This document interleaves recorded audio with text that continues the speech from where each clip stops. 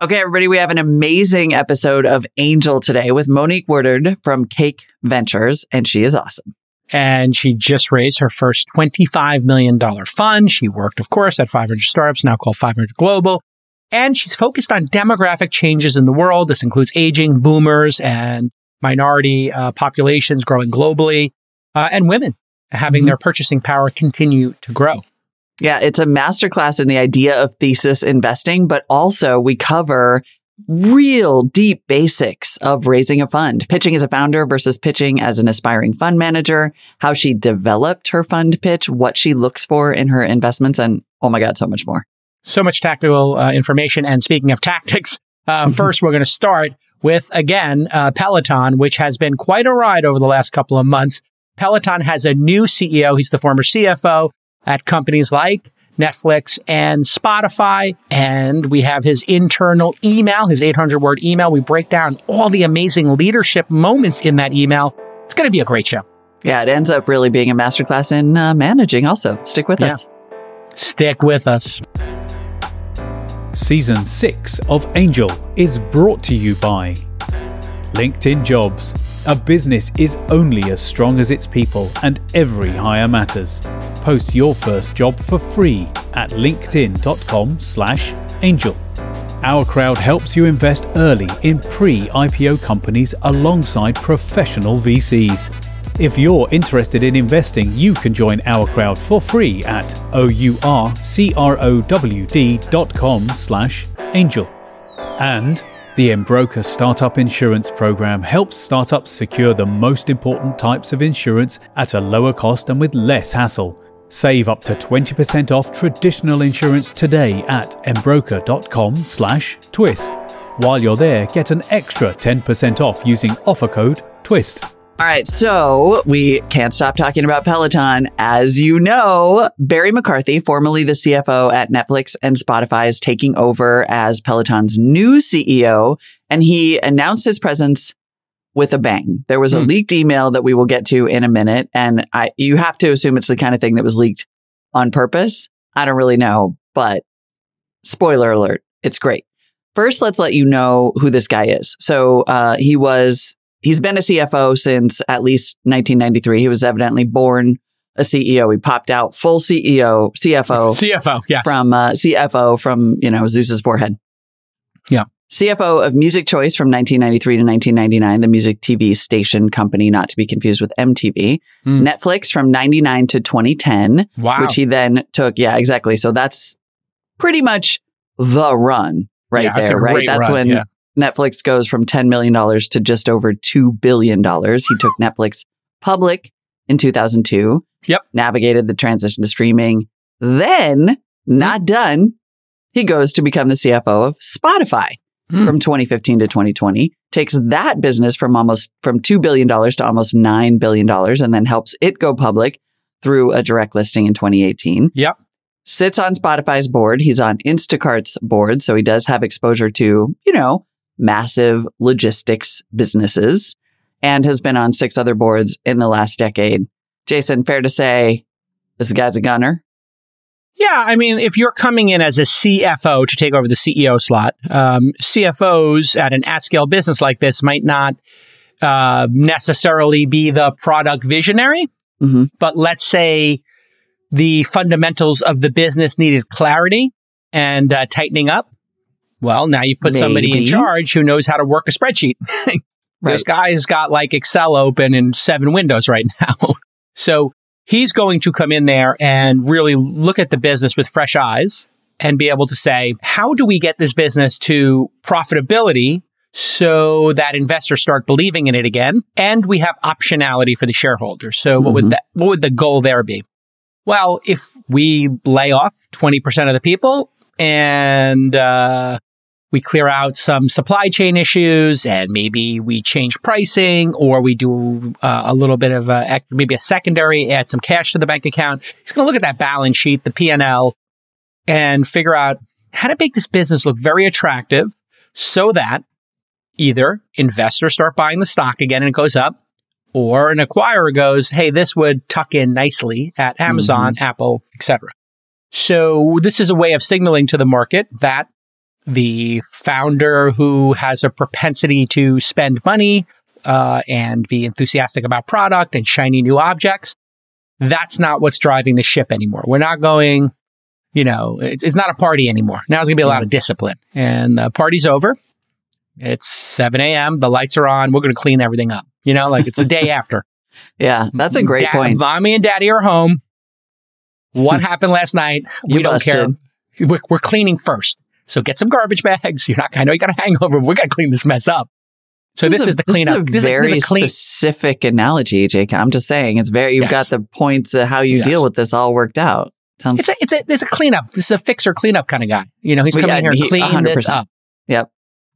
We have done some back of the envelope math actually on Peloton. Love that. Back in episode 1344. So its stock price now is lingering right about where it was in mid-December, which is when this, by the way, is lingering right now as we are recording this exact minute. Let's pull up our chart here and let Jason work his magic. Well, we looked at how many subs they have, and the connected fitness subs, I think, is defined as like you have the physical hardware and the, subscription to the classes, the software, the app. And then they have digital only subscriptions, looks like 890,000. And you get the annual subscription cost there, $200, $450, whatever it is. And you can look at over 4 years what that equals, right? If that was the lifetime value, you can see those connected fitness subs spend a lot of money. So much, almost $500 a year, $468 a year for that. But what they're thinking, since they're paying, whatever it is, I guess somewhere in the range of $40 a month for that subscription, you're thinking if I take 1.5 classes, I'm in the black, right? That's how a Peloton user thinks about this. Because if you go to a spin class, I think those are $30 or $40 typically. That's what I'm told. So the Peloton is like, hey, you can do, if you're into doing this more than twice a week, twice a month, you're in the black. And that's how I look at my Peloton subscription as well. Because I don't go to Equinox, which I used to back in the day in New York, or I was in Chelsea Piers actually, and then Equinox when I was in LA. Those things cost $150, $200 a month now, I understand. Like a good gym subscription, like a Class A one. Yeah. So you start looking. I mean, this is not a lot of money, like on a relative value compared to a gym at all. But what it really says is that they do pay a good amount and then evidently have very low churn. Right. Because if you buy this thing, you're serious. Like it is a commitment. You need to have space.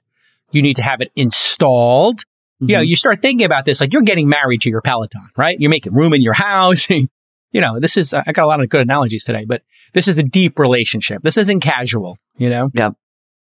You buy a set of weights or a jump rope. That's a casual relationship. You buy a Peloton. And the thing is, like, a lot of people buy a lot of stuff that's expensive and that they should commit to, but they don't. The thing that Peloton really has, and this is why when you hear about 2,800 layoffs, you don't hear about any of that being related to the content or the instructors. Because people love that group experience. I mean, they are religious about their Peloton. So from that part of the business, and Wonderful. As you can see from these charts, and Barry refers to it in the leaked email, that is not the problem. So if you were to put this out and you said, what is the lifetime value? I don't know if they really have a great calculation on that. You can calculate lifetime value by taking how much money the company makes. And people have different versions of lifetime value.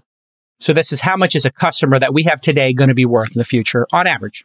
But you can take the churn rate, the number of people who leave every month, quarter, year, deduct that, and then kind of get a blended idea. Now, you have to do this by cohort because let's say you acquired a bunch of people during the pandemic. Well, maybe they weren't super committed and they churn at the rate of half of them go away in the first 3 years. But maybe the ones who are pre-pandemic really did want this. It wasn't just because they needed something to do in the pandemic and they got, antsy or had a stimmy check. So you kind of start to calculate the lifetime value based on churn and, how many people leave. And eventually, if the people stay for 10 years, 6 years, you can see in this chart, they're producing a lot of software, 100% margin business. This is not the hardware business. Yeah. So I always thought that this business could get to reasonably tens of millions of customers around the world. You could picture them, having this in, German for 110 million German speakers, Spanish, I don't know, it'd be kind of hard to get into China with this product, but, there's other places and other languages that they could actually make this work. Right. You could have Australian instructors. It could really, I think, become a global phenomenon. And I think they could have 5 devices. Right. And also 2. There is a universe where you could divorce this from the hardware a little bit, where you could have a pretty robust subscription service. I mean, imagine if they had a Netflix for workout videos. Like some of that kind of exists. You can cobble it together with YouTube. But that really is what the digital subscription is. It's kind of like the unbundling of it. But right. Honestly, and that's not the goal. You still want to sell high margin hardware. Don't get me wrong. But I think it's actually, they should just try to break even on the hardware. I think like the Tonal system, which I have as well, which is brilliant. I think Tonal is so expensive to install. Like they have to put 2x4s and bolt it in your wall because you're pulling weights and it's a heavy system. Oh, it's that thing. It's like the... Yeah, right. They really have... It's incredible, though. I have to say, the Tonal system's not an ad for it, although they did advertise once years ago. I paid for my unit, by the way. I don't like taking free stuff. But, you're pulling, whatever, 100 pounds on this thing, whatever, and... it's got to be really securely attached to the wall. So my understanding of the business is it's kind of hard to make money on the hardware. But depending on the price of a company, you can then look at the number of customers. You can put a value on the number of customers. So what we were trying to do with this chart is just look at if they have 3 million customers, ballpark, what's their valuation and what is the value of each customer? And I think that's where you start to kind of figure things out. And by figure out, you mean figure out a potential acquisition price? The acquisition price, or if it's worth buying. So, what is the market cap today divided by 3 million? I think would be we're at just over 3 million. Was it? Oh, it's almost 3.5 million. So let's go with 3.5 million just to round it up. So somebody take the current market cap divided by 3.5 million and report back of, the value of each of their customers. And, you could do that with a company like Facebook as well. Facebook has 3 billion people when they were worth, 3 billion people. And you could divide that into when they were worth, would they ever hit $1 trillion?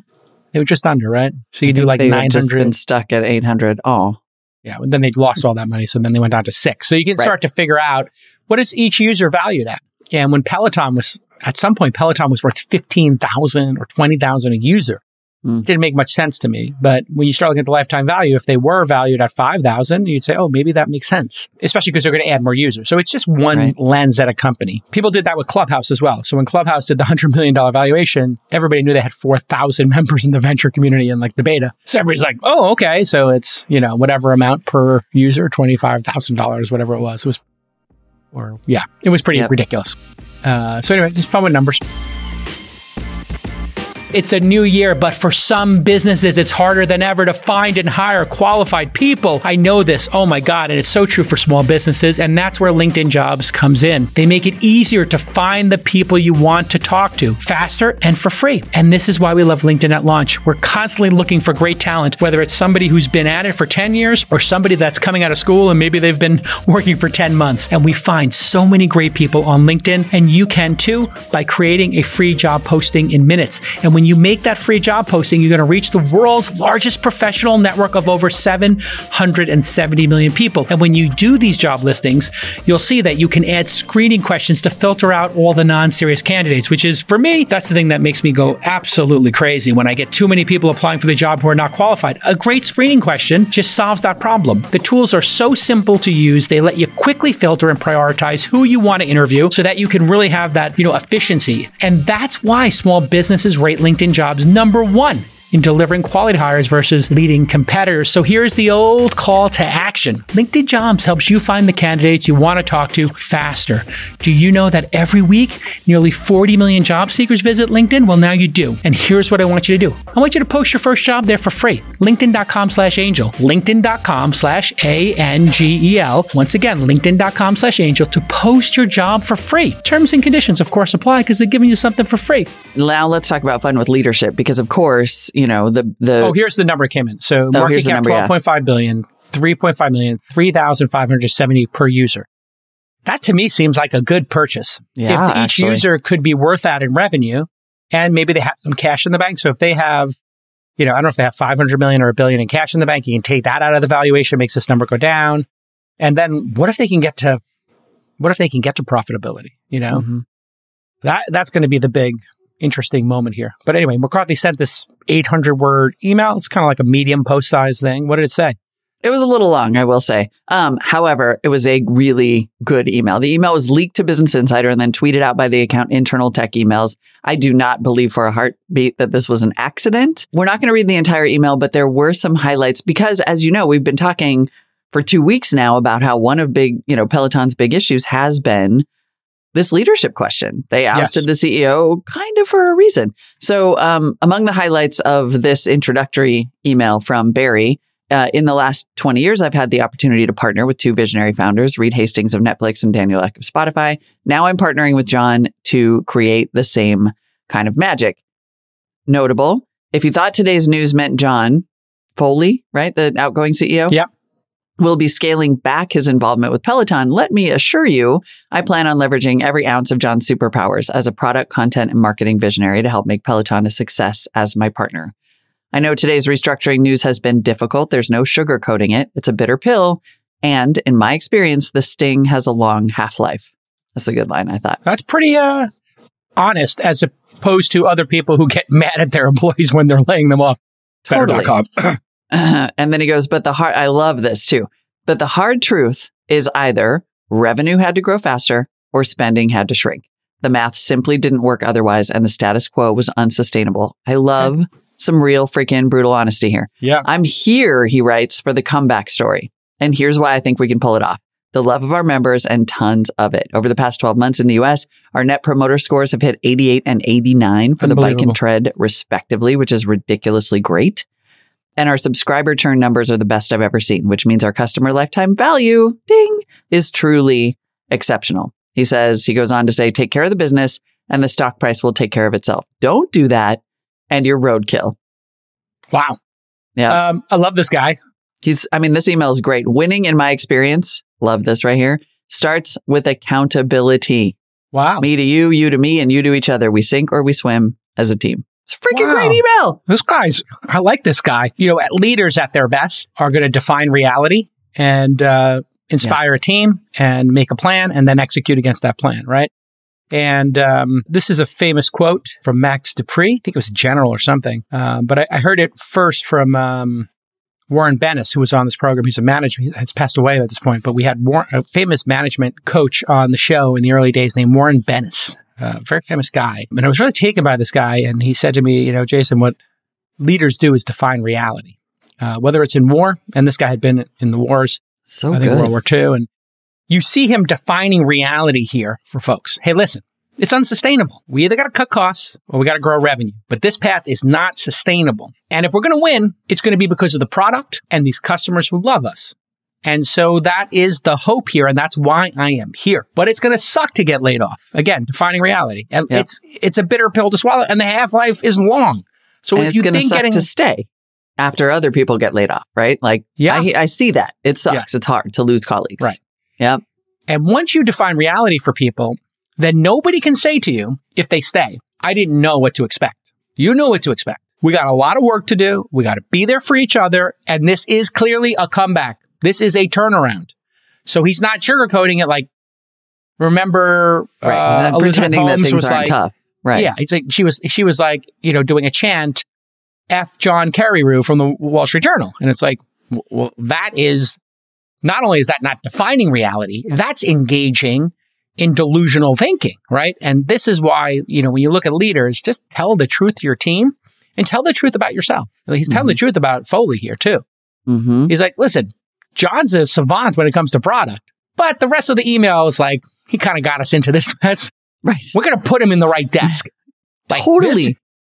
This guy it up. Beep. Sorry. I'm going to clean it up. And we're going to put him in his zone of excellence. He's going to be in the product lab. Because he's good at stuff and we're going to use him for what he's good at.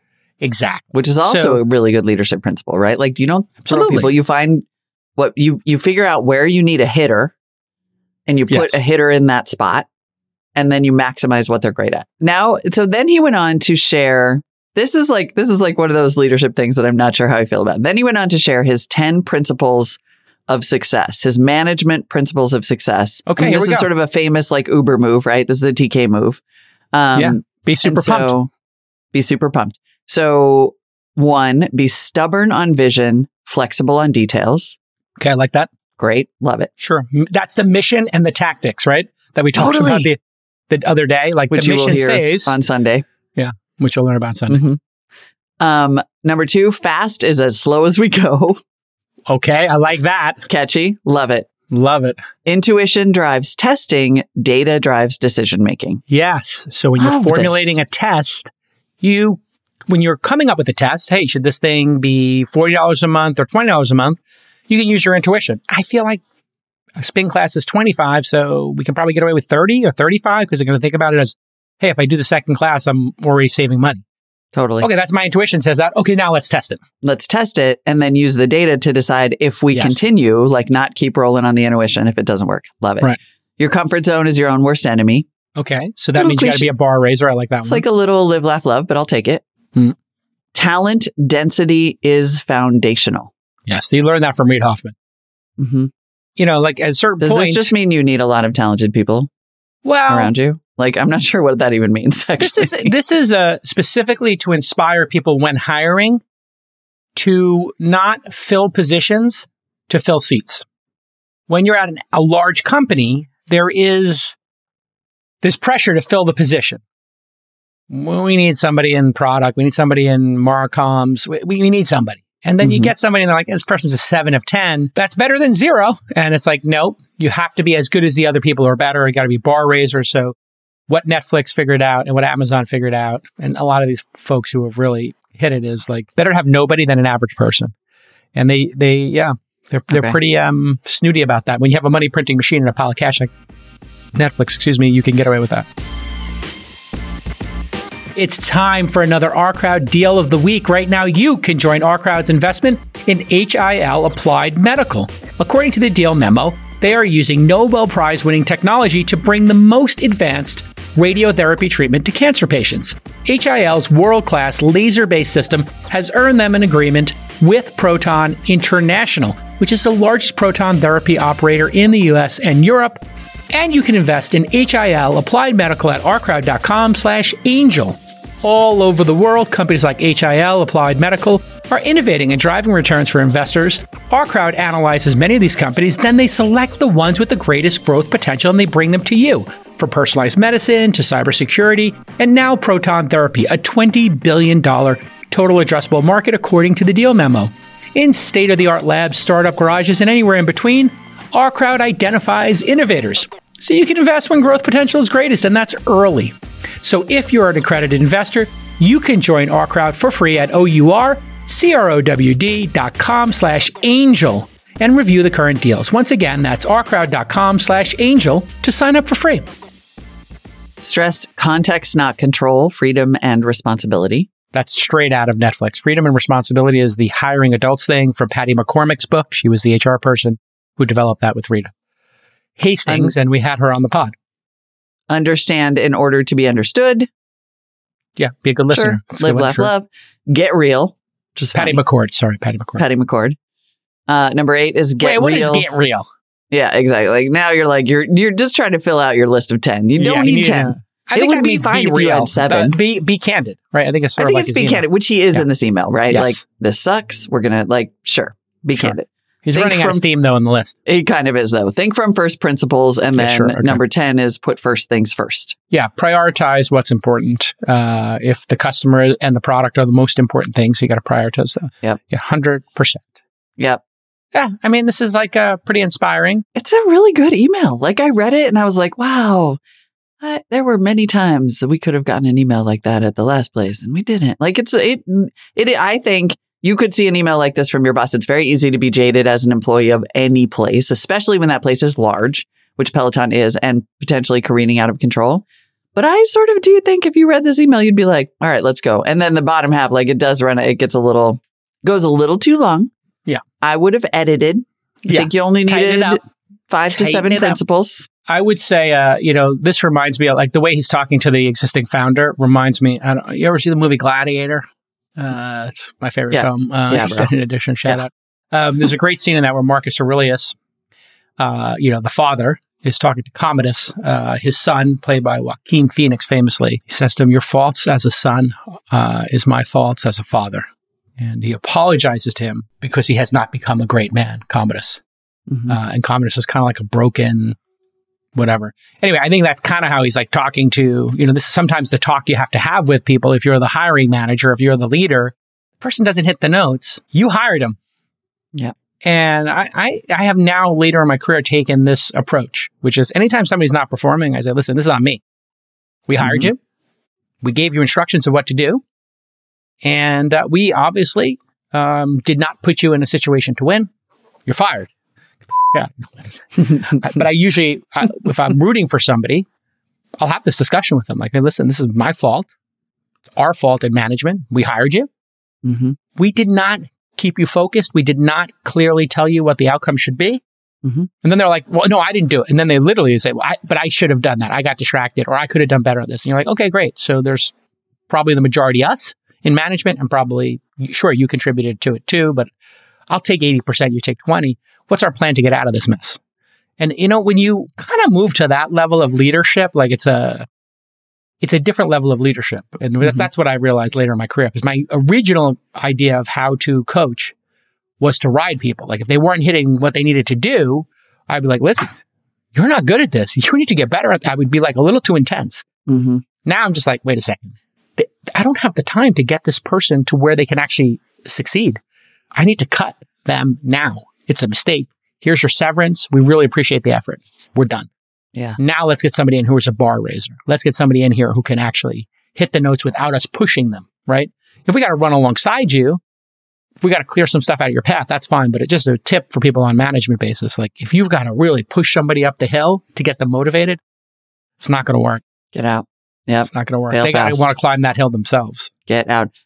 Jay, last thing on the business, the business challenges that remain for Peloton. Jay Sidhu in our chat points out Commodus didn't take the feedback well. No. And it does sound like in Wednesday's all hands meeting at Peloton, the employees were not of the mindset to take the feedback well. So, for us on the outside, nobody got laid off here today. It's easy for us to read this email and be like, this is great. You didn't hear about the 4:00 all hands? Is it just a Zoom? It's just a Zoom. Nick, your failings as a nephew are my failings as an uncle. If you're not invited to the 4:00 Zoom, you're fired. Molly's going to be doing another Zoom on Google Hangouts, and you can use your personal Gmail to get to that one. We've invited you through your personal Gmail account. We're going to have happy hour. No, wait a second. Am I correct? I saw some headline go by that previous employees bum rushed the all hands. Fired employees snuck in. So that was the trending thing on Twitter the other day. Morale is tough. That is a hard thing to turn around, right? You can have a lot of great management, but morale is a hard thing to turn around. Sometimes you have an employee who gets into what I call the bitterness spiral. Like they're just negative zone, I call it. Yep.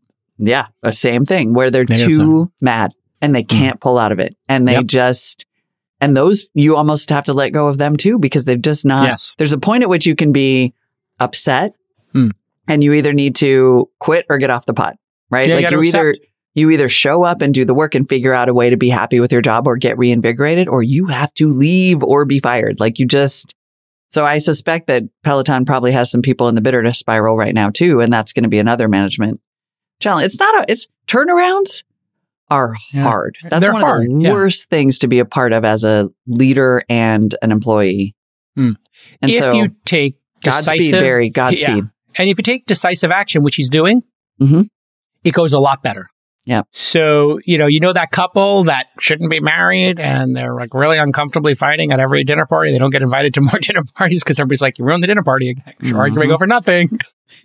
Guys want to break up and we can introduce you to our other single friends. Jason's like a metaphor machine today, by the way. Metaphor machine. Yeah. I finally woke up. I don't know what's going on. I bought this like Starbucks ice brew, cold brew, and it's hitting different today. But I do think you have to just, take the medicine quickly. You got to amputate. You got to quickly get divorced for the sake of the kids.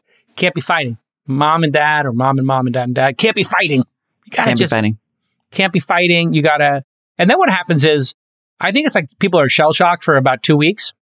And then you see everybody else who left is like, yeah, I'm working at Google. Yeah, I started my own company. Yeah, I'm in Bali. And then the people who are in the company trying to fix the mess are jealous of the people who got laid off with the 6 month severance, 3 month severance. And they're like, Why did I get laid off? I want to go ski 28 days.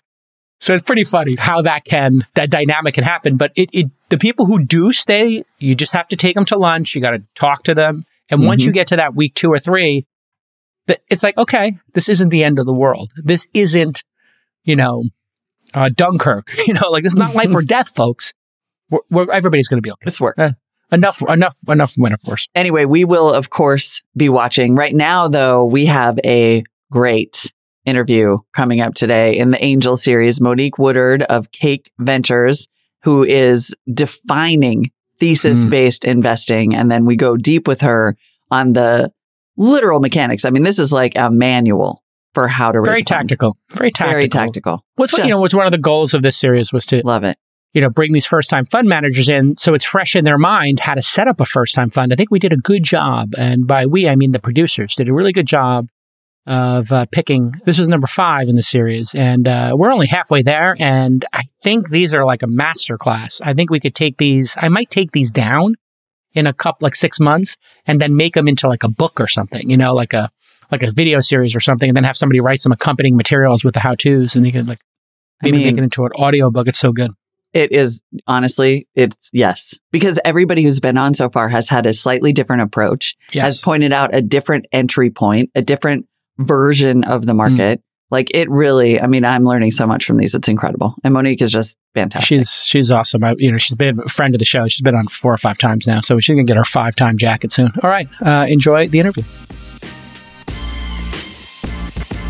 I'm going to quickly explain one crucial type of insurance that all startups need.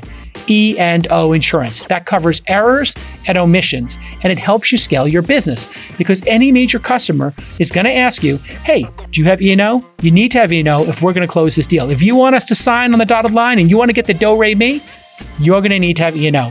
So if you don't have business insurance, you failed one of the first steps of being a founder. And startups should look no further than our friends over at Embroker. Embroker's technology saves you time and money. Prices are up to 20% lower with better coverage than the incumbents. You can go from sign up to quote and purchase in just 10 minutes. When you work with Embroker instead of the incumbents, you're not dealing with these large, slow corporations, and the sign up takes days, not weeks. The process is totally transparent and there's no opaque pricing. Because it's 2022, folks. There shouldn't be any opaque pricing, right? Save us time, save us money. That's what Embroker does, and you get a better quality of service. Better, faster, cheaper. That's what it's all about, and that's what Embroker does. So to instantly buy custom-built insurance for startups, go to embroker.com/twist. While you're there, you can get an extra 10% off by using my promo code, which is TWIST, twist, twist, twist. Embroker.com/twist. All right, everybody, welcome to Season 6, Episode 4 of Angel. This is a series we started because everybody likes to hear from fund managers and capital allocators. Each time we do a season of 10 episodes, we try to come up with a theme. We had the 3 Comma Club and, people who had over $1 billion under management. This season, we decided to talk to people who had just recently or were in the process of raising essentially their first fund. So some of them may have had experience in venture capital before. Others, it might be their first time doing venture. And we've had a real range. Mac Conwell, a.k.a. Mac the VC from Rare Breed Ventures, kicked us off. David Rosenthal from Kindergarten VC and the Acquired Podcast came in next. Then the always cheeky and a bit controversial Packy McCormick from Not Boring was on episode 3. We had a delightful episode 4 with Paige Finn Doherty from Behind Genius Ventures, who wrote a book, Seed to Harvest, and she is a 22 or 23-year-old who's got her own first venture capital fund, putting us all to shame. How the industry's changed in the last decade. Today, I'm really excited to have Monique Woodard back on the program. She's the founder and managing partner at Cake Ventures. And maybe, Molly, you could tee us up with a little bit of Monique's background. Yeah, Monique, welcome. We will go through some of this with you. You've been in and around the venture world since it looks like about 2011, previously co-founder of Black Founders, March 2011 to the 2017, and then most recently a venture partner at 500 Startups. So I'm going to begin with the layup. What made you want to build your own fund? Yeah, so in 2018, I decided to leave 500, which was my first full-time institutional, venture role. And I left and I didn't really know what I was going to do next, right? I didn't have a plan. I decided to jump out of the plane and I figured I would build a parachute on the way down. And, I was lucky because Jeremy Liu at Lightspeed asked me if I wanted to scout invest so I could keep doing deals. And I took him up on that. And then I started advising SoftBank on their Emerge program. And so I got to keep a foot in venture while I figured it out. And, there were certainly people who reached out and wanted to talk to me about joining their firms or, sometimes joining large firms or either starting firms with them. And I just didn't feel really compelled to do either one of those things. I felt like I had an investing thesis that kind of was strong enough to stand on its own. And I look back and I was sort of looking at my small angel portfolio and my 500 startups investments and my Lightspeed investments and realized that I was investing in demographic change. And I didn't see any firm around doing that.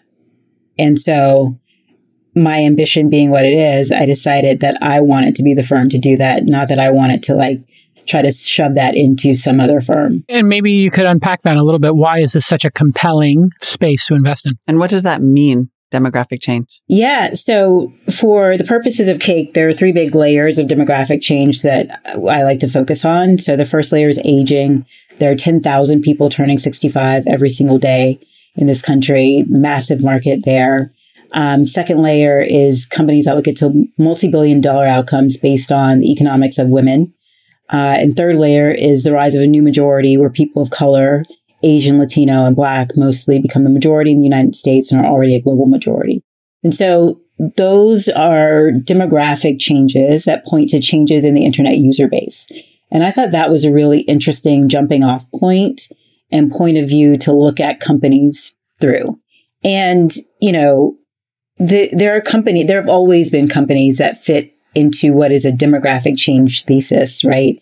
You can look at companies like Eargo, which is in the hearing aid space, which is, squarely within aging. You can look at companies like Fenty, which is Rihanna's company, which is within the new majority, within the second layer of the cake. You can look at companies like Cityblock Health, which is in the new majority layer of the cake. So these companies have always been around, but I don't think anyone has really put a wrapper on the thesis in the way that I have at Cake. And so that in and of itself was kind of compelling for me. And I really felt like I could carve out a really important niche with that demographic change thesis. Talk us through getting ready, all the tactical stuff for people who are listening who might be like, hey, I want to raise a fund someday. I want to jump out of the plane and put together a parachute on the way down, which candidly, we're hearing a lot of people just saying, hey, YOLO, I'm going to do this. Now's the time. What are the technical steps to starting your first fund? What do you have to do in terms of the legal aspect, maybe making a pitch deck, and then your targets for who you're going to pitch on joining this firm, getting that first couple of checks in, the anchors perhaps? Walk us through that first couple of months of ramping up to start raising a fund. Yeah, so it was really getting clear about the story and the point of view of the fund first. Right. So you heard me talk about demographic change and the 3 layers of the cake. It did not sound like that in month 1. Like that pitch but was it's rough. so smooth now. There's no flour lumps in that batter. Yeah. Right. It was rough. And so it was getting very clear about, it wasn't even called Cake Ventures. It wasn't called anything yet, but it was getting really clear about what demographic change was and how I viewed the opportunity. And then it was really practicing with people who either were going to be friendly ears, or were never going to invest in a fund 1 anyway. And so it was fine to just, go and practice with, some big endowment that's not going to invest in a $25 million first time fund. And so that's what I did. I did a lot of practicing the pitch, a lot of massaging the story. And, then I also, on top of that, started reaching out to lawyers and trying to find out who was going to be my fund lawyer. I ended up at Cooley. Same as us. And we use Cooley for fund formation as well. They're considered a top firm in that space. Exactly. They're great. It was kind of a no-brainer. And so it was really kind of nailing down the fundamentals of story and then, how do we actually operationally put this together? And, finding Cooley and getting them under contract and then, figuring out who is going to be my back office and who is going to be my banker and all of those, like, not necessarily like the most fun sort of things to do, but, must have things, was kind of what I did first. But I think the biggest thing I did first was go out and just have a bunch of conversations with people and just kind of check the temperature on what I was pitching and whether I was pitching it well. And after doing a bunch of those with people who were great ears, I would say like Lo Tony at Plexo Capital, he was an early ear. David Hornick was an early ear. Kate Mitchell, who started Scale Venture Partners, was an early ear. And so being able to kind of, talk to those people who would be friendly to the pitch and tell me where I was going wrong and what sounded right, was the first thing out of the gate. And you had been a founder before, and then, of course, were a co-founder of Black Founders. So at least you had that starting point, right? Like, do you think that other first-time fund managers and would-be venture capitalists don't have that same level of like empathy? How did it help you being a founder who had probably already had to pitch, right? Or help other people figure out how to pitch? Yeah, I mean, just the act of pitching and putting together the story was familiar, right? Yeah. Because I had done it before as a founder. I had helped other founders do it. I had seen a gazillion pitches at 500 startups. So, being able to get the story right and figure out the elements of the pitch that were going to be exciting to people, and were really going to tell the story well, definitely drew from that experience.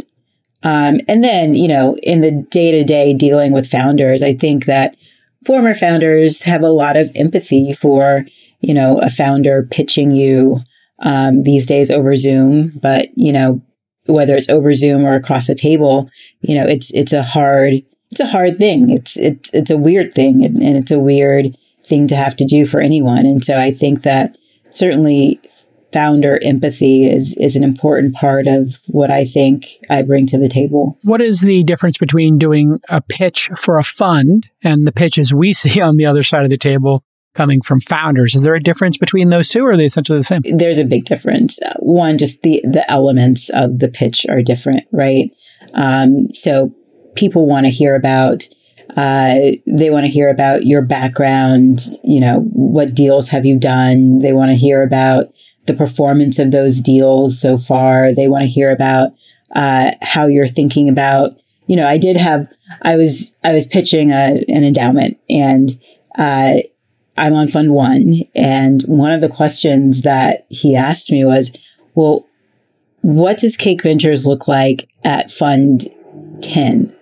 And I was like, oh, geez. I mean, I know what this thing looks like at Fund 3, but geez. That's pretty far out because each fund is 2 years, 2 to 3, let's say 3 years. 2.5, 3, yeah. Wow. 3. So you talk about boss level. In 25 years, exactly. 2050, what will you be doing? It's like, I wouldn't even know my name. What are you talking about? You're lucky if I make it. It's, you're definitely talking about a longer time horizon, right? And there are some LPs who like for you to kind of push out toward the edges of that time horizon and tell them what life looks like for you and your fund and the LPs who have invested. And so being able to do that and to think about not just like this fundraise, because a lot of LPs will want to be along for, multiple funds. The majority of them hopefully will be, knock on wood. But, being able to paint that picture for them of what not only Fund 1 looks like, but Fund 3, Fund 7, Fund 10, sure. Yeah. Fine. Yeah. I mean, a founder pitch has, here's a problem, here's my solution, here's my team. Here we're looking at, actually, what have you invested in? What's your performance? And then I guess, what are you going to invest in? And what's your thesis, which we talked about with the 3 layers of the cake? And why should we believe that you are going to be good enough to deliver a return on this investment? Mm-hmm. I mean, certainly there's some element of that in founder pitches too, but I think it's certainly heightened during LP investor pitches. And then, especially when you're talking to more institutional level investors, these are long relationships. I mean, I had many conversations with some of the LPs who ended up in my fund. I think I was probably pitching one LP for, the better part of a year. Wow. It's really courting. Yeah. Huh. Yeah. And then are you in close touch once the fund is raised? Like if you spend a year building a relationship, once the fund is raised, how do we ask founders to give us a monthly update? How many updates do you have to give? Like how meddlesome might they be? So I write quarterly. You don't have to call your LPs meddlesome on a podcast, by the way. You don't have to do that. I write quarterly updates for all of my LPs, and some are more involved than the others. I have an LPAC, and so some of my larger LPs sit on. It's sort of the board that it's the board version for a fund. So it's who is the most deeply involved in sort of the day-to-day operations, or not day-to-day operations, but like who is kind of watching what I'm doing. Partner Advisory Committee.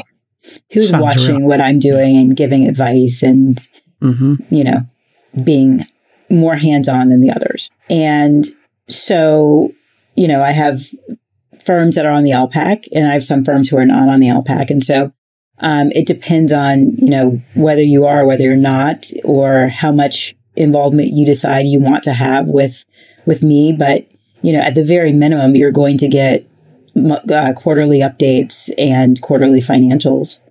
And then others are more involved, of course. With LPs, do you find the majority of them are placing the bet to be in one fund, or are they looking at this now, I'm going to be in your next three, and we'll sort of gauge your performance over two or three of these things? What do they tell you when they do decide to give you that yes? Is, hey, we're going to put an X amount now. If it goes well, we'll put, 2X in the next one. Do they start talking about that next fund and, securing their spot in it? There are no guarantees in this game, right? But in an ideal world, those LPs who are more institutional grade LPs, assuming I do the things that I tell them that I was going to do, and, the fund seems to be performing well and I seem to be performing well, then ideally they'll be in the next fund and hopefully the next fund after that. But that's really dependent on your LP base. If your LP base is a lot of individual LPs, a lot of them might not have the capacity to invest in Fund 2 and Fund 3. If your LP base is, institutional grade family offices or fund of funds, then many of them will be able to invest in your Fund 2 and Fund 3. And so when I was thinking about who I was going to be pitching as LPs, one, I really thought about these pitches as I'm not just pitching Fund 1, I'm pitching Funds 1 through 3. And that's really what I'm raising for. And I did not have a lot of wealthy individuals in my network.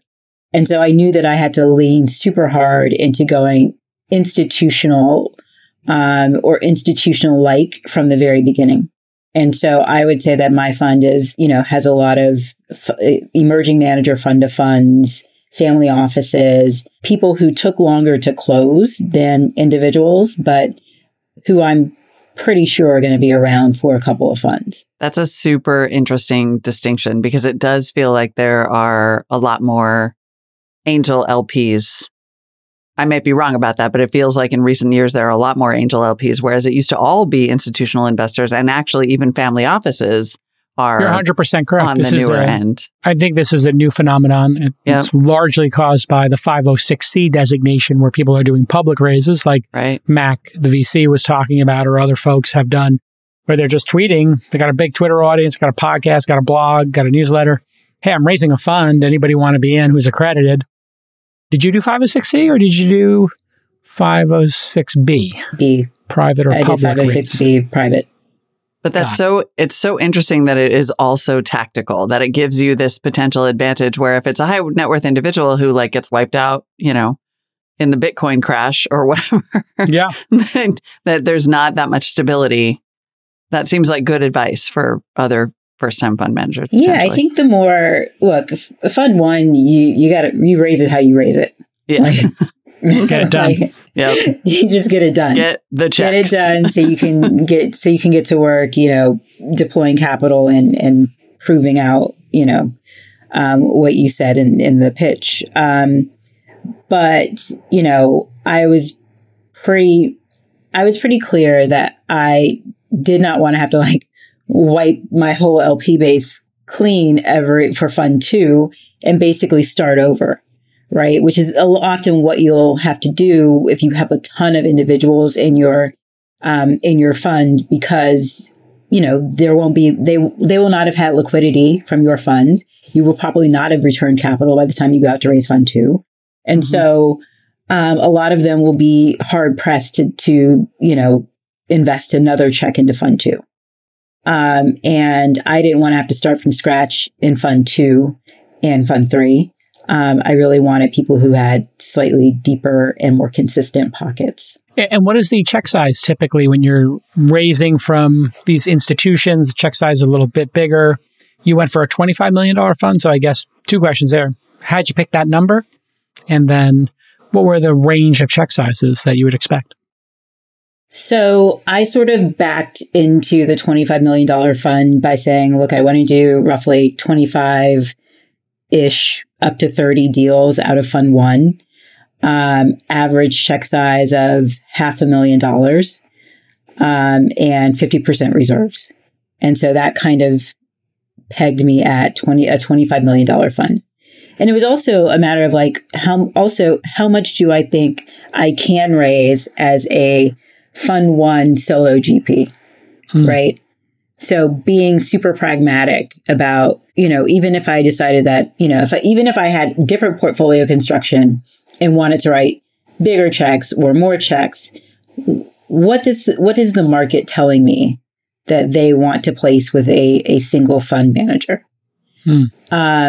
And being really thoughtful about that. And so I came up at a $25 million fund, with that $500,000 check size, average check size, and 25 to 30 investments. And then, certainly I have smaller check individual investors, who I, wanted in my fund. There are some GPs at other funds who have invested in my fund. There are a few individual angels. But on the, larger check size, I would say that the larger checks start at $1.5 million. Great. I want to ask you about being a solo GP.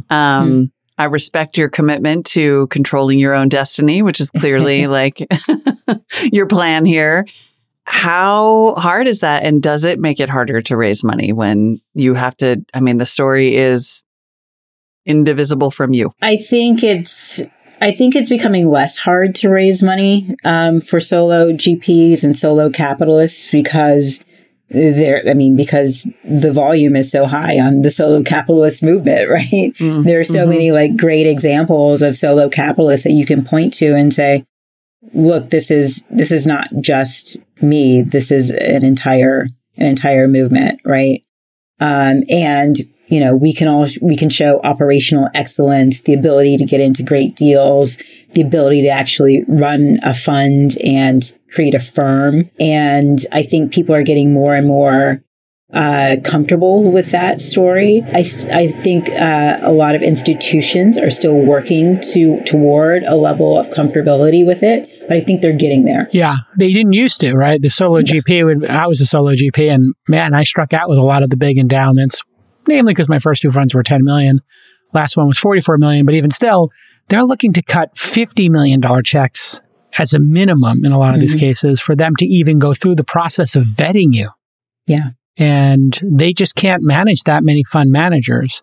So when you got no from the big funds, even though you went out and, used them as a, good sounding board, they want to get to know you. What do you think they need to see? Or you think those big endowments of the world are going to be ready for solo GPs soon? Do you think they can get their handle around a fund that's less than 200 million or 150 million? Or do you think, you have to go with these family offices or maybe the smaller endowments? I think a lot of, larger endowments are working toward getting comfortable at smaller fund sizes. Not necessarily 25, but I would say 50 and 75 and 100, which is small. Yeah. Right? Yeah, when you've got a $10 billion endowment, a $40 billion endowment, there's just so much money sloshing around. It's like, how do they even remember that they put $500K or $1 million into a fund? They need to, their vetting process at some of these is like a 6-month process. They know more about your data than you do. So when did you have that experience that I had, which was you'd go into some of these meetings, you would have sent them your track record. They've done an analysis on your track record and they know details about those deals that, you wouldn't even think they knew about that, but they might have 7 funds that had exposure to your top 2 or 3 investments. So they have the cap tables already and they know more about how those deals went down and who made what money than anybody. Yeah, exactly. They have a ton of resources and information at their fingertips. I don't want to scare anyone away from going after endowment money because I think there are great relationships to be had there. Even for emerging managers. I mean, there are certainly endowments like Duke who do invest in fund ones and do invest in emerging managers. And so you have to find the right ones and you have to start the way that I thought about those early relationships and those early pitches were really as relationship building. Like I wanted to start the clock ticking on a relationship. So when I come back for fund 2 and it's $75 million, you don't tell me that it's too small or you don't know me or we haven't had enough time together. Like we've had time together. Yeah. So now let's talk about the track record. Let's talk about the real stuff. Mm-hmm. Right. So a lot of people think about these larger endowment conversations as wasted time. But I like to think about the fact that we're raising money for funds 1 through 3 or 1 through 7 or 1 through 10 or whatever. Yeah. Mm-hmm. Right? Mm-hmm. You're really raising money for the whole relationship thing building.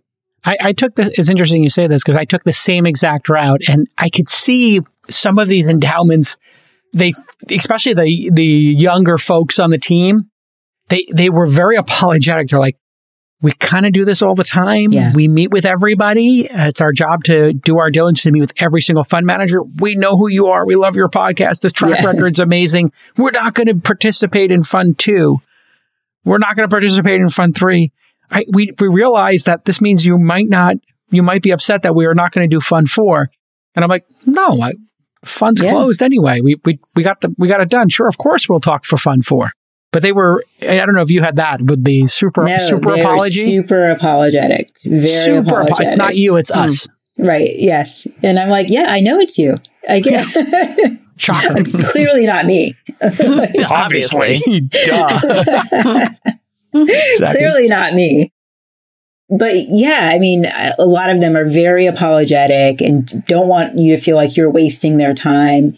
And I never looked at it as, a waste of time. I realize that this is a relationship business, and the more relationships you have, the closer you get to, a level of success with getting to a yes from these endowments and larger investors. Yep. So you have raised. We're just moving through the timeline here. You have now raised. You have closed your fund. I haven't done a final close. Oh, okay. Well, then, is deployment happening throughout, Definitely. even before that final close? Like, when do you start actually allocating that capital? So I started allocating capital after my first close in 2021, in Q1 of 2021. Okay. So I've been investing out of Cake since then.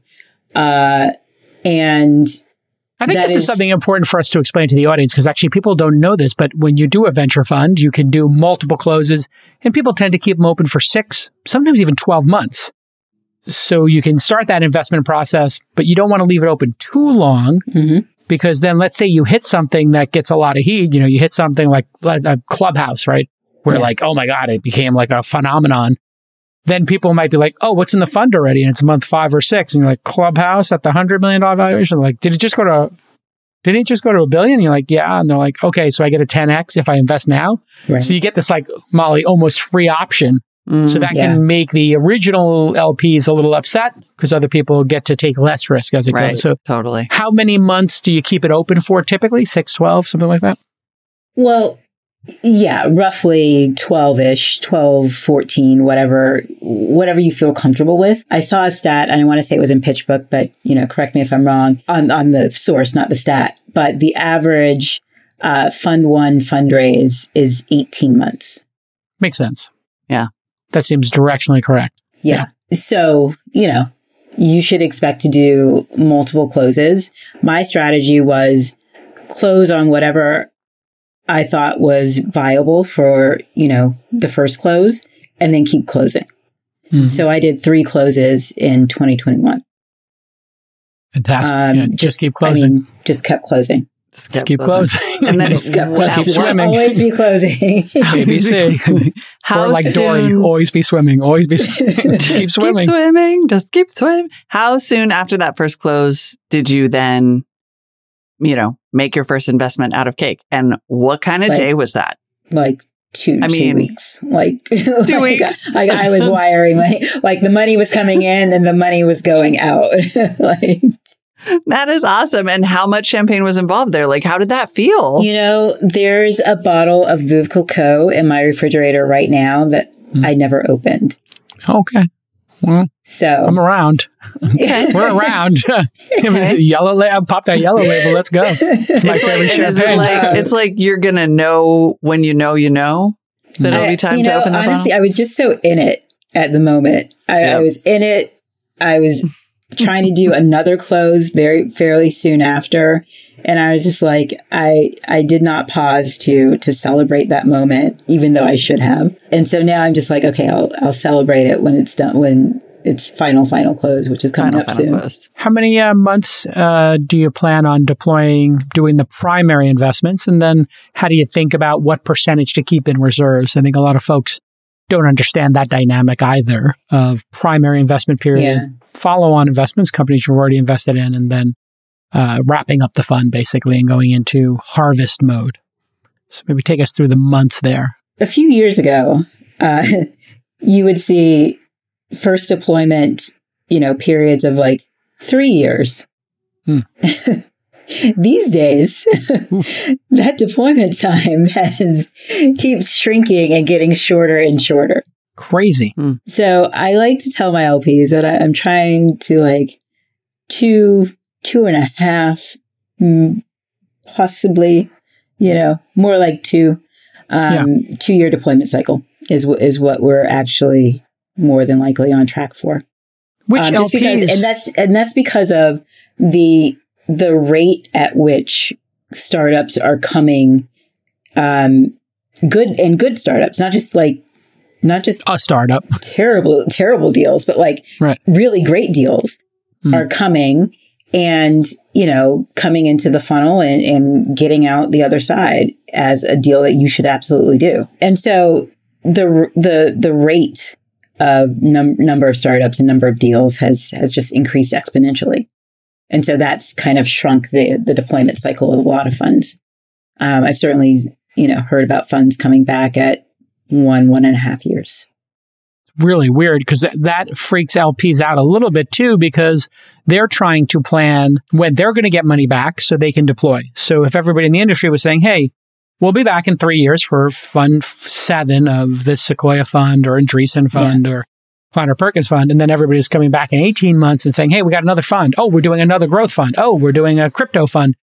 What I found when I went out over the last couple of years, there were some folks who were like, listen, we really want to do this, but we're adding 2 fund managers this year.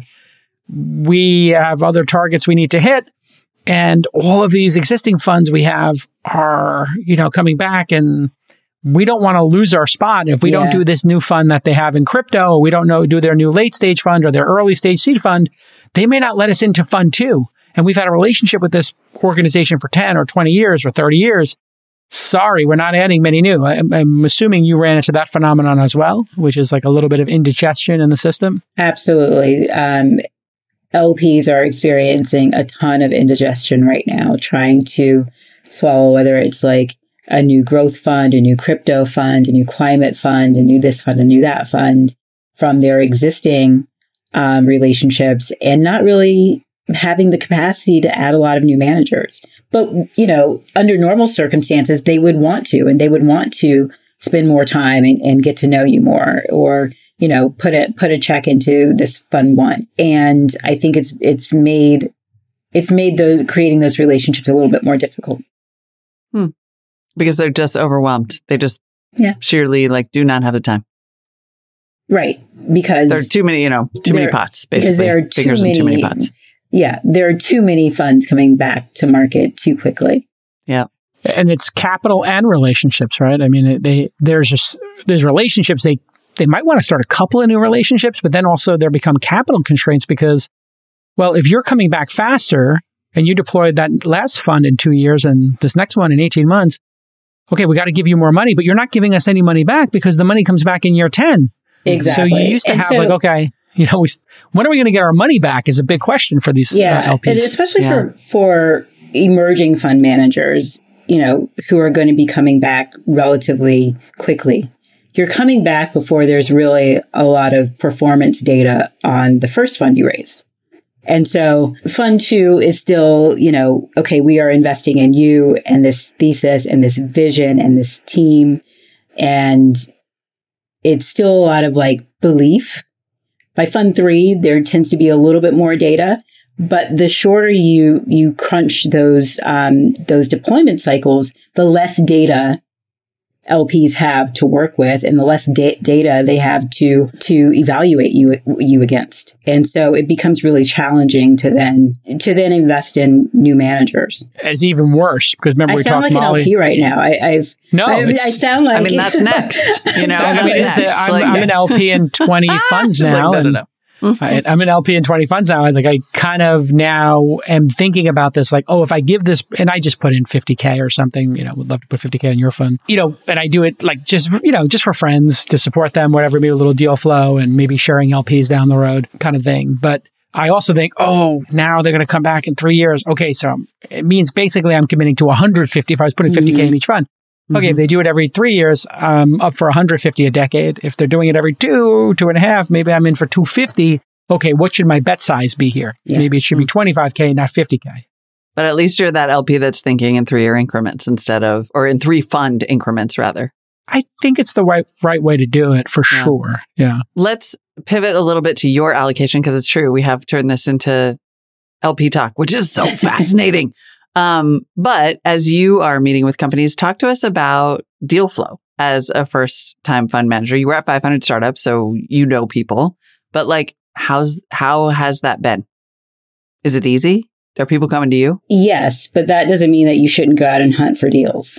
Yep. So, I'm lucky. I have been in this business for a long time. I started Black Founders. I've been at 500 startups. I have a really great network. You have a Twitter brand too, which is something we talked about in this series a lot. Branding matters. Branding definitely matters. I have a brand. People know who I am. People know my name. And so that's a good place to start from. But I'm always thinking about, okay, well, how do I get better? How do I make that deal flow funnel even better, even stronger, right? And sometimes it's, okay, well, what about these VCs that I really like, who are slightly later stage? What about creating relationships there? What about creating relationships with other early stage VCs that I don't know quite well enough yet? The thing I think is that I've done differently for Cake Ventures in particular is, we talked about my white paper, Gray New World on the last time I was on the show, but it's really putting out more and more writing and insights about, what I think around demographic change and talking on podcasts about demographic change and, really having a really steady drumbeat that tells people what this thesis is about and what types of companies that I'm looking for. And, I've seen time and time again that, a founder will reach out and say, oh, I read your white paper, Gray New World, or I, saw you on that AARP podcast or on that panel and you were talking about aging and here's what I'm building in the senior care space. And, those types of things. And that's, again, it's more branding, but it's it's really important when you're starting out a new fund to not just like rely on the network, which is a thing that has worked for a very long time for me. But, you don't want to get too complacent. But you're branding within a vertical, which is different than just generic branding. I think that's a key insight here that I have, which is, hey, if Molly wants to do climate, so she's doing on every Sunday on This Week in Startups, she's interviewing somebody in the climate space. You're doing this aging and this silver market. It's like a really cool group of people. If you make content around that, aging and, what people do in retirement, my Lord, that's such a great way to let those founders know, hey, there's a short list of people who care about education. Like Lorraine Powell Jobs and Emerson Collective are really active in education. So anytime anybody brings up an education startup, their name comes up. When people say SaaS, David Sachs' name comes up. With yours, with aging, it's really cool that people will think of your name, huh? Yeah. Yep, definitely. Except you have to put content out in 3 verticals that are all pretty big. You gotta feed the machine. Hey, the content beast. For people who don't know, who are listening, Monique is a Black woman in venture. So I guess we have to ask you to explain Joe Lonsdale. I'm kidding. I started tweeting. Please stop asking Black people to explain Joe Lonsdale. When the Wall Street Journal thing came out, like behind the circle, I was like, this name sounds really familiar. I don't know why. And then our producers put the tweet in the prep and I was like, yep, that's where I remember it from. It's that murder that you committed on Twitter. Let's put that aside for a second and talk about the bigger issue. You and I have had many private conversations about this. Mm-hmm. Hey, we were doing even this series. And if I had done this series 5 years ago or 10 years ago, certainly, it would have been a struggle to find 5 women of color who were working in venture, let alone starting their own funds. So maybe you could talk to the audience and candidly how things have changed in your time in the industry and how that impacted your ability to raise this fund. Are things getting better, a lot better, slowly better, dramatically better? Yeah.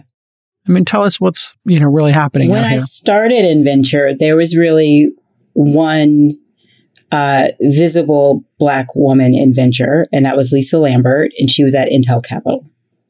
And that was it. And so there weren't a ton of examples of Black women at firms or certainly starting firms that I could pull from as like, oh, I want to be like that person, right? And there's, this saying, you can't be what you can't see. But for a lot of us who are starting firms now, we had to be what we couldn't see. Like we had to believe that there was a path to a successful fundraise, a successful running your own firm. And we just had to have the belief that we could do it. And so there was a lot of believing what we couldn't see, what was not visible. And now I think that there are a number of visible Black women fund managers like myself and Arlen Hamilton and the folks at Fearless and so many people now I see so many, but I could practically count them all off on a couple of hands. So so many in the fact that many more. Not enough. Not enough. Yeah. And so, the industry has changed quite a bit in that regard. I still think, we've still got a really long way to go. Black women fund managers are not raising the size funds that I think we should be raising. We were compared to our peers. And I think that, we should be able to raise much larger funds than we all have. Mm-hmm. I think there's a stat that came out of Black VC today that said that Black fund managers in general, not gender specific, but raise 46% smaller funds than their non-Black peers. Yeah. And so, you add the gender lens on top of that and, it's pretty dismal. But we're out here and we're executing and we're investing in great companies. And I have to believe that we are going to all raise much bigger funds than we all have today. Yeah, it would be a fool's errand to do what I do if I didn't believe that. Well, it also is if Black women weren't supported to start funds, then all of them are going to be on their first fund or maybe second. So the first funds and the second funds, as we talked about, are the smallest. So it's sometimes you see the change, but it's not reflected in the dollar amount, but you could see the quantity early. I see this with a lot of the discussion around fundraising. Say, oh, dollars allocated to this group are very small. And I say, but how many deals? Because when you look at the Y Combinator stats, the deals in those early stage companies, we're starting to see a lot more diversity across all vectors, gender, race. But the dollar amounts, yes, that's an overhang. 6-7-year-old companies are raising $1 billion, and that's the entire totality of accelerator investing this year, So one deal can skew those numbers dramatically. What about with LPs? We do see LPs have a mission, a mandate in a lot of cases to get more diverse. They've been holding a lot of the traditional funds to account. Like, hey, we're visiting your team page. No women, no people of color. Like, really? Like, kind of making it hard for us to give you the next $1 billion or $100 million. So, and then also climate and all these other issues. I think a lot of the funds and endowments are starting to think, hey, we're responsible for allocating capital. We need to put pressure on folks to do the right thing here and to make some change in the world. Did you feel more supported by LPs now, being a Black woman, or maybe that's a misnomer? No, not really. Not really. I don't think we're that far along yet. We haven't come quite that far yet. Haven't crossed that Rubicon yet. I think for me, the LPs who got it and who understood what I was building really understood what I was building and spent a lot of time with me. And there were certainly, I was raising in 2020 during the height of George Floyd and the black squares on social media profiles and all of the pronouncements about what people were going to do and how they were going to allocate capital. And I would say that extremely little of that has ended up in Cake Ventures. And I think that sometimes people see a Black fund manager and they assume that fund manager is only going to invest in Black entrepreneurs. And I would say that I invest in more Black entrepreneurs than the average fund. And my deal flow is more diverse than most people, but that's not part of my fund thesis necessarily. And so I think a lot of those people were disappointed by that, and that they wanted to see. They wanted a one-stop shop. They wanted a one-stop shop for their diversity theater. Yeah. And I didn't deliver that for them in the way that they wanted it to be delivered. And so but if you look at my portfolio, it's like 60% underrepresented founders of some sort, whether it's LGBTQ or Latino or Black or women or whatever. And, I don't expect that to change, but the fact that I couldn't give them like the 1-2 diversity punch headline. Check box for their... Still going to have to keep working, guys. Metrics, Still going to have to keep working. Right. Well, yeah, I mean, I've heard it said many times by people in the venture industry that if you want this industry to change, look for the LPs to change it. Like if they wanted, absolutely. If they wanted this industry to change, they would snap their fingers, right? Yeah, and exactly. It would change overnight. No, if LPs wanted, name a firm to have more Black investors, then they would just say, we're not going to invest in your next fund until you have more Black investors. But I think that LPs are not willing to take that risk that they'll be isolated out of the next fund and someone else will get that spot if they make too many waves with existing funds. So I think it's going to take a lot of soul searching on the side of LPs before. I think that's very true, by the way, because if this fund is oversubscribed and there's a line of people trying to get in, and this fund tends to, quadruple people's money on some regular basis, cash on cash. Yeah. You lose your allocation in number 8, you're out until, I don't know, maybe you're out forever. Never. Exactly. You never get back in. So there is this sort of exclusivity.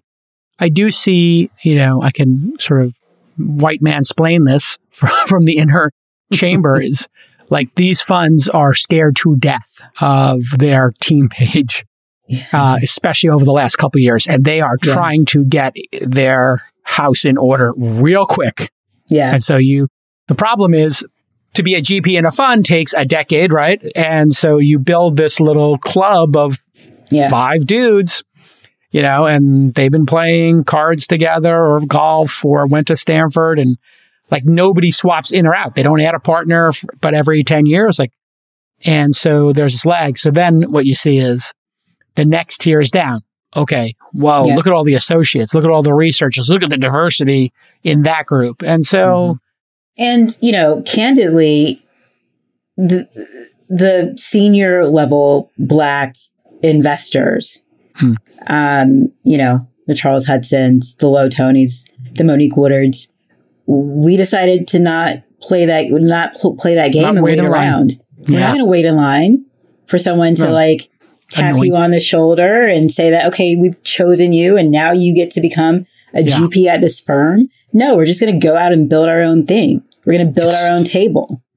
So much more efficient. Yeah. I mean, And if you were at a firm and it was a $150 million firm, you'd have $25 million to invest. They would have just chopped it up 6 ways. And then you'd be in a room trying to convince a bunch of people that they don't understand this vertical, this group of people, how they think. It'd be a waste of time. Yeah. You're better off just making your own decision. Exactly. Yeah. And building a firm that is going to be the firm of tomorrow, right? Right. We're going to be that. We're going to be those firms, in 5, 7, 10 years. And so why not just short circuit that and go for it? How big of a team are you building? Because with a fund like this, I've been through this myself. Yeah, the management fee is on $10 million, not that much. Then you get up to 25. Yeah, you got a little bit of extra money to hire a couple of people, but not an army. So how do you think about building a team? Obviously, the next fund will be double or triple the size. But with today's fund, you get an associate, you get a researcher, get an assistant. How are you thinking about building out your team? Yeah, so for Fund 1, it'll be myself and ultimately an associate analyst sort of person. But I expect to, pretty quickly build AUM in the next fund. And then eventually I won't be a solo GP. I'll probably bring on, additional senior level investors and bring those along too. So I'm definitely interested in growing the bench and growing AUM and not just running a fund, but actually running a firm. And so that takes people who think differently than I do and who have different points of view than I have. Awesome. What's AUM? Assets under management. Thank you. So when you have Launch Fund 1, 10 million, Launch Fund 2, 11 million, Launch Fund 3, 44 million, put the 3 numbers together. Get you up to I just did that 65 million in the first 3 funds, and then take the other, whatever we put, 100 million, 150 million from the syndicates together. We have 200 million asset, under management. And then every year that goes by, hopefully you would still get some fees on that. So when these funds stack, you might in year 3 or 4 be getting 2% or 1.5% of that first fund. And then now you're getting 2.5 points or 3, on the new fund. And then there's another fund. And so they start to stack and layer like a cake. Mm-hmm. And you might have some more management fees that you can build out your team. Or you could do it my way and just have a profitable podcast to pay for everything. But eventually, you start to get, literally at the first fund I did, I just charged 20% carry and no fees. Because I was like, what am I going to take? 2% of $10 million is nothing. Yeah. And that is the trap for a lot of these young funds is they don't have any fees to run the show. You really got to get to 25 million minimum to have some fees that actually can pay somebody's salary or for some decent expenses. Exactly. It's not easy being an emerging manager. Yeah. Before we let you go, will you tell us about your top portfolio companies? What are your favorites? Your babies? Oh, I don't have favorites. How about ones that are in the Maybe news some that we should know about? I do have one of my first investments. Actually, can I? Yeah, sure. We can always edit it out if you make a mistake. You're the boss now is the thing, so only you could decide. Well, the founders are the boss. So, True. I invested in Seraph, which is a LGBTQ plus community. So they're building the first vertical social network for LGBTQ. Super excited about them. Brian is the CEO, and I think that he's one of the smartest people that I've met. And people have been queer online for a very long time, but having your own space and your own social network for that has not really, taken off. But now I think we're at a point in time that we're ripe for that kind of company. And not only is it about social connections, both online and offline, but it's also about where do you go to find a queer-friendly medical provider, or where do you go to find a queer-friendly officiant for a wedding or an adoption service. So I think that, being able to be the hub and spoke for queer life is such what a great Seraph is idea. building itself into. It's such a great idea. I was actually going to invest in Fab.com, which came out of Fabulous. I remember Fab.com. Yeah. And then the founder called me and said, "Hey, Jake, I know you're going to put $100K in. I'm pivoting." And I said, "Okay, what's the pivot?" Because I had logged into the system and it was like, woo, this is fabulous. Like, this was a party. Like, people were really into it. And he said, "Yeah, I don't know if the social network's going to work or not, but we are going to start doing flash sales like Vente Privé and these other things that are, of the moment." And it became worth $1 billion and then came quickly back down. It didn't work. Yeah. But I always loved his original idea of Fab.com. Yeah. I have to check this out. How do you spell that? It's Seraph as in SERIF. Sans. As in, yes, sans. Very good. Dot space. Oh, okay. Well, we'll look forward to that. I guess it hasn't launched yet. All right, listen, continued success. I can't wait to see you again in person. Yes. We'll have an all-in summit again. We'll have you speak. The pandemic will be over. We'll all bring some yellow label, get that Veuve Clicquot out of the fridge, and have a nice glass of champagne. Congratulations on the new fund. And hey, maybe that associate is out there listening now, and we'll pitch you on becoming an associate at the fund. I hope so. Looking for hungry, talented people. There's a lot of talented people out there, and you got to choose wisely because you're going to have such a small team and they represent you. So it's not easy. Yeah. You got to really be thoughtful about it, right? Mm-hmm. Definitely. Hiring is hard. All right, everybody. Monique, thank you so much. Great to meet you. I've been a fan of yours on Twitter for a long time. I also am excited to have champagne in person eventually. Yes, very soon. All right. We'll see you all next time. Bye-bye. Bye. Bye.